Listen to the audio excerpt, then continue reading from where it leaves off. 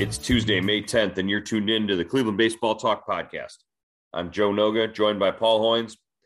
Hoynesy, at one point last night, I turned around and there was a corpulent woman who was warming up her vocals, and she never got the opportunity. She never had a chance to sing.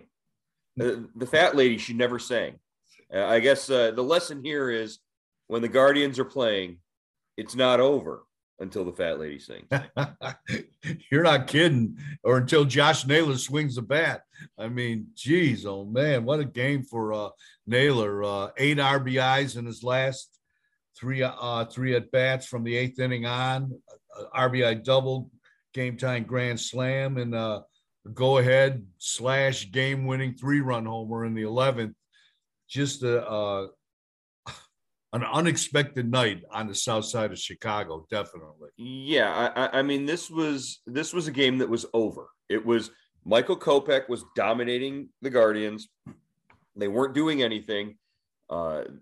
Chicago gets to the point where they've got a reliever that they put in the 9th just to get him some work, and really Andres Gimenez lights the fuse with a solo home run. And that starts a 6-run comeback. There were a million reasons why this happened, but the biggest one, like you said, was Josh Naylor. Josh Naylor is quickly becoming not just a legend in the clubhouse. I mean, he is the guy who is taking over. And yeah, Jose Ramirez signed the contract to be the face of the franchise. Shane Bieber is your Cy Young winner and the darling of your StatCast guys and all that. But if you're looking in the clubhouse for leadership from a guy who not only has the personality and the heart and the backs of every one of his teammates, it's Josh Naylor. Yeah, I mean, just an amazing performance last night. And in the dugout, after both of those home runs, he was like the Tasmanian devil swirling down the bench. I don't think anybody wanted to get in his way. They were high-fiving him, but they were doing it from a safe distance because that was a man on a mission.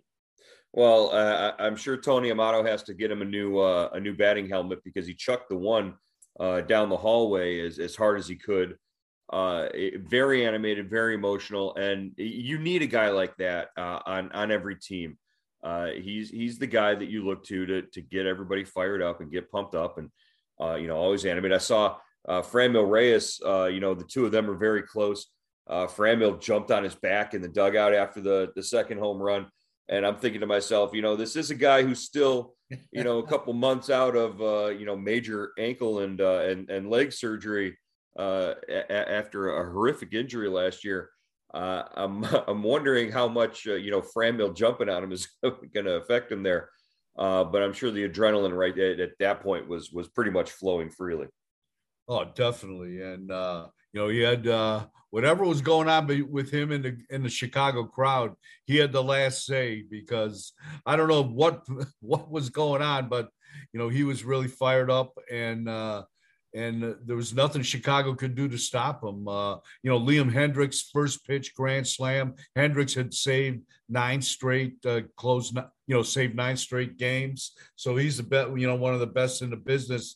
And Naylor takes him deep, and then gets another chance with 2 outs in the 11th, and comes through again with the 3-run homer. And the way that game was going, they needed every run they could get, Joe. If it's just a 1-run game, if they just drive in 1 run and take a 10-9 lead in that situation, we're probably still playing because that's the way that game was shaping up last night. Right. Well, and we'll get into all the other factors besides Josh, but there was a point in the 9th inning there, the bottom of the 9th inning, where Chicago had multiple opportunities to win the game, even despite Naylor's heroics, and even in the 10th when the Guardians scored a run and it looked pretty good, they put their closer in, and Emmanuel Clase winds up making a bad decision, throwing a ball home instead of to first.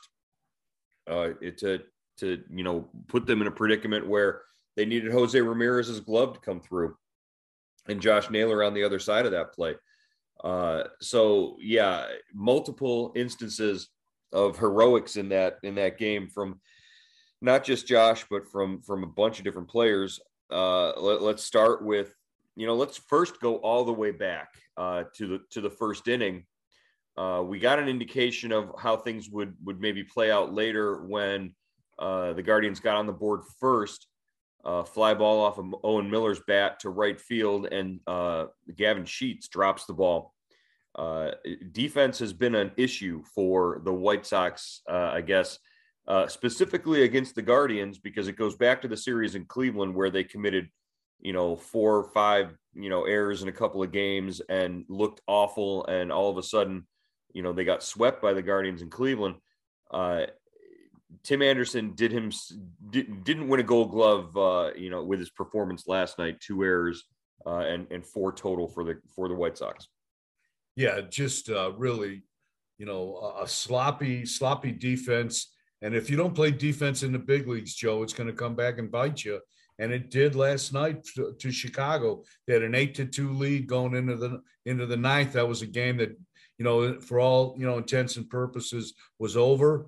And they make 2 errors in the ninth, one by Anderson, one by Yoan Moncada, and the door was left open, and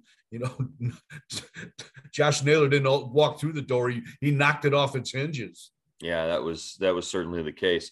Again, back to the first inning, Gavin Sheets redeems himself with a 3-run homer off Zach Plesac. Terry Francona later says that that was his one bad slider that he threw in the game. If you ask Austin Hedges about it, he throws one bad slider, gets burned on a 3-run home run.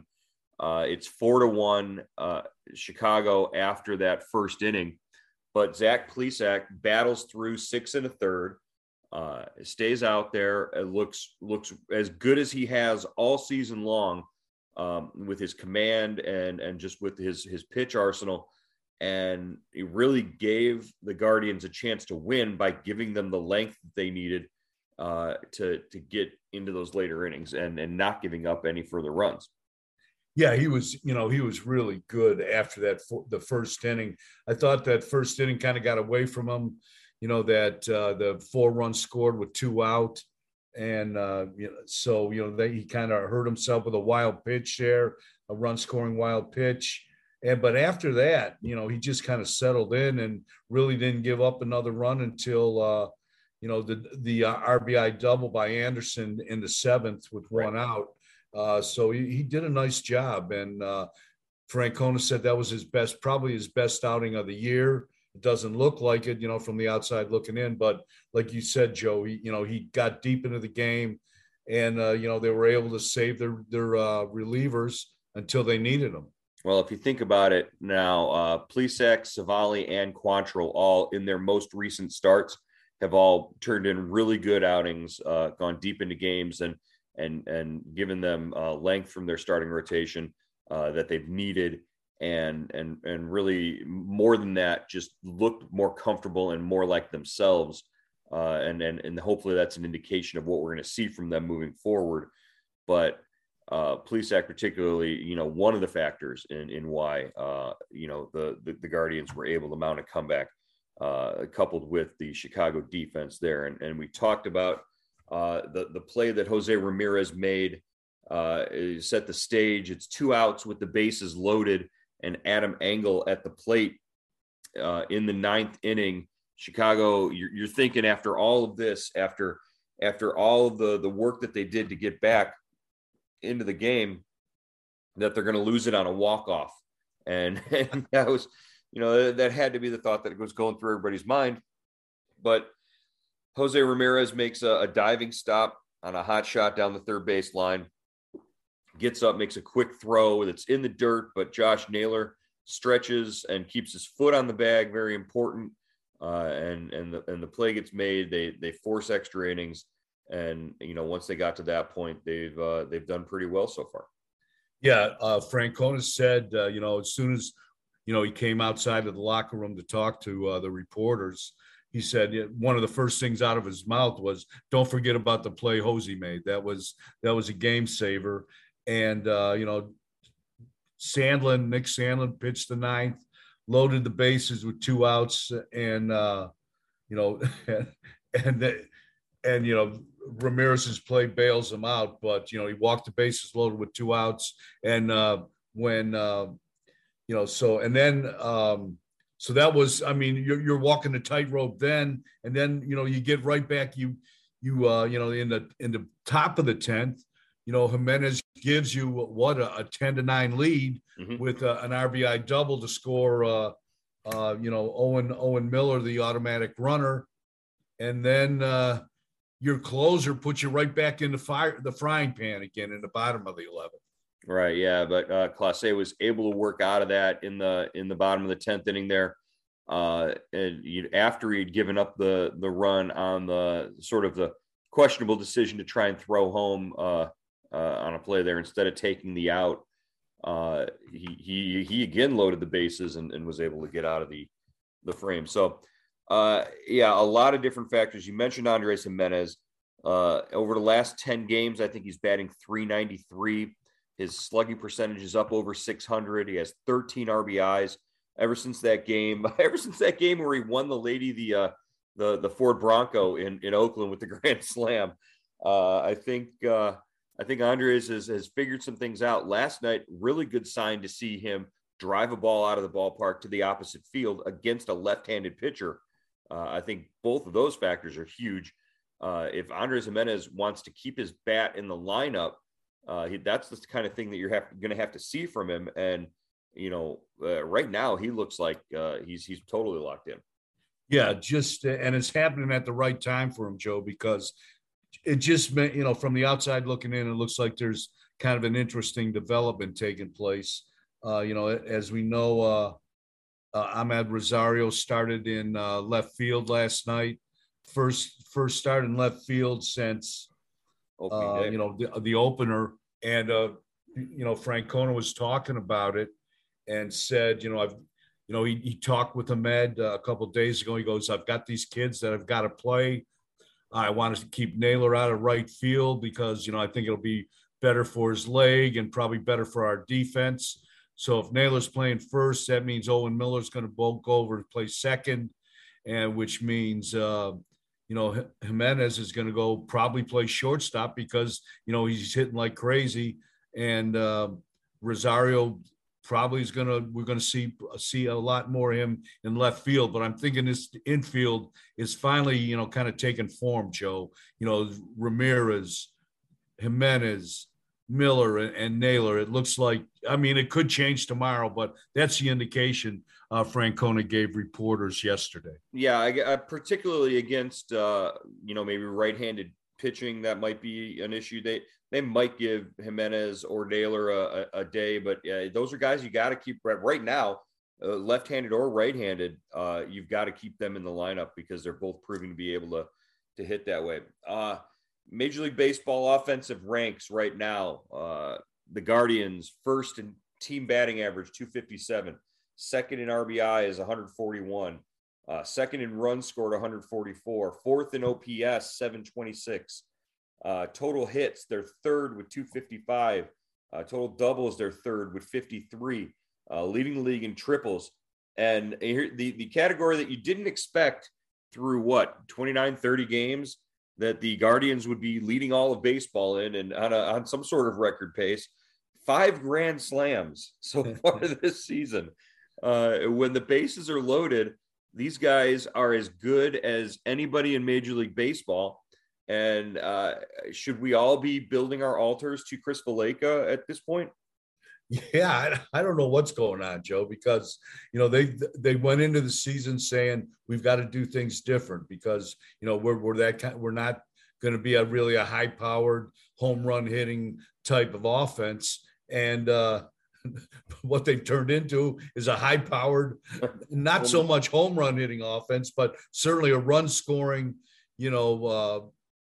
RBI producing offense, which is one of the best in the big leagues right now. So, I think the on base approach, the patient approach, seeing a lot of pitches, guys like Straw and Kwan and Ramirez and Miller, and Franmil working the counts. That's really helped.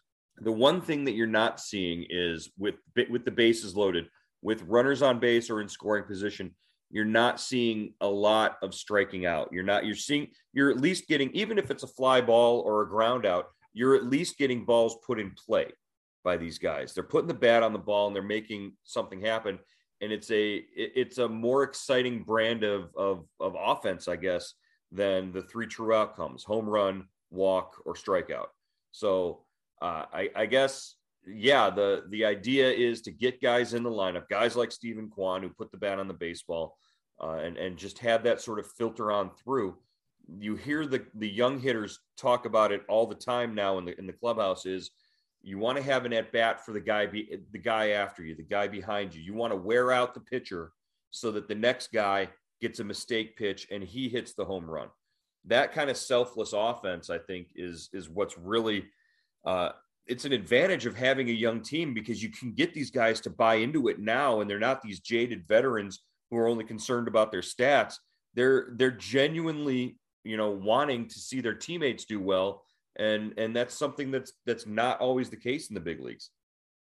Yeah, I think that's, it starts at the top with that, starts with Francona, comes from the manager's office, is filtered down to the hitting team, Valleca and Victor Rodriguez, those guys, what's their message? Is the message always the same to everybody? And, obviously, yeah, when you're young, you're going to listen. You want to stay in the big leagues because you know how hard it is to get there and stay there. So, it's a good combination right now. Okay. 2 more points I want to hit before we wrap up here. Let's look at this from the other perspective. If you're Chicago today and you're coming to the ballpark, do you feel like somebody is just standing on your chest right now? I mean, Chicago is a team that came into this season with huge expectations. They had spent a bunch of money. They had all these upgrades to their pitching and bullpen. Their lineup was supposed to be this veteran lineup of hitters that, is hard to get through just one time, let alone, keep them in check for, an entire game. Right now it's their defense letting them down, but where do the White Sox go from here? They are 0-4 against Cleveland in 4 games so far. Yeah, the White Sox, it's going to be interesting to see how they respond to this, Joe. I think, they've been playing great baseball coming into this series. They'd won 6 straight, 7 of their last 8. But defensively, they've still struggled. And I think that's the Achilles heel of this ball club, probably. They're starting to get their players back. Moncada is back. Joe Kelly is back. Those guys, last night they both made their 2022 debuts. So that's going to help them at third and in the bullpen. But I think it's still a dangerous team. But geez, oh man, Tony La Russa is going to have to wave a magic wand here to get these guys to pick up some ground balls. Well, the first thing he can do is never let them wear those god-awful uniforms that they had on last night. They the pinstripe black uniforms, they look like prison inmates. I think it was, don't read anything into that. I just think that the aesthetic of it was kind of just terrible. Southside Hitman. That's what they reminded me of. I mean, come on, those were just terrible. And I guess the other thing that, I got to ask, you've been doing this a long time. Is there a game that you can recall turning that quickly, that late in the game? And just, I remember Michael Brantley in 2018 hitting a grand slam that tied the game in the 9th inning. That was a home game, and Cleveland went on to lose that game. So, I believe it was against Texas. And, I remember the excitement of that Brantley grand slam, but then just how disappointing it was that they didn't come through and come all the way back and win the game. I mean, this one, they come back and not only hit the grand slam to tie the game, but but the same guy gets up and hits a 3-run homer to basically say, that's it. It's over. You're not coming back. Yeah, and it's so hard to do that, Joe, and especially with the automatic runner on second base. You're on the road. You've almost got to score 2 or 3 runs in the top of every inning to have to have really a kind of a safe feeling, because all the home team has to do is get that guy 180 feet to tie the game and send the game for one more inning. And so it doesn't happen often, but I can remember there's been a lot of crazy games here. I remember Cody Allen. Cody Allen, kind of blew a couple saves here in really ugly ninth innings, and where they came back from a long way down, the White Sox. So what goes around comes around, but you're not going to see a game like that for a long, long time. A Josh Naylor type game. Those things. That's once in a blue moon.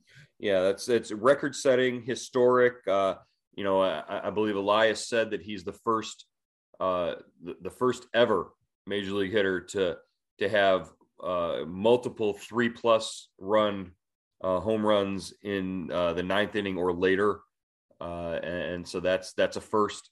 And I think the Baseball Savant winning percentage, I think heading into that ninth inning, they had like a 2% chance or a less than 2% chance to win, and that completely flipped on its head in the ninth inning. The StatCast people will get a hold of this game and get a hold of the film and break down all of the wheres and whatnots and wherefores and all that. But just from sitting home watching it, it was for someone who was drifting off to sleep anyways, it certainly woke you up and made you pay attention for an extra hour or so.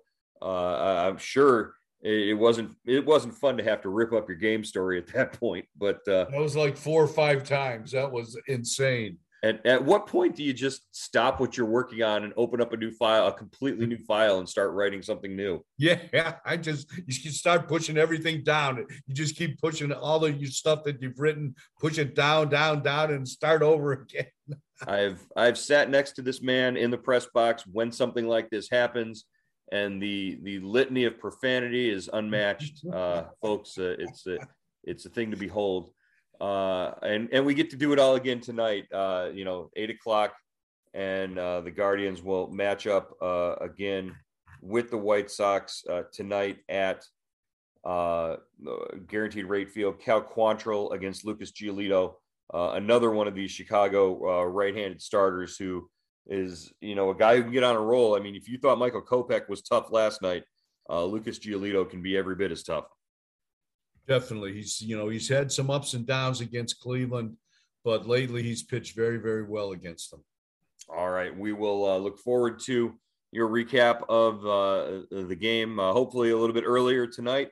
Hoynesy, we will talk to you again tomorrow on the Cleveland Baseball Talk podcast. All right, Joe.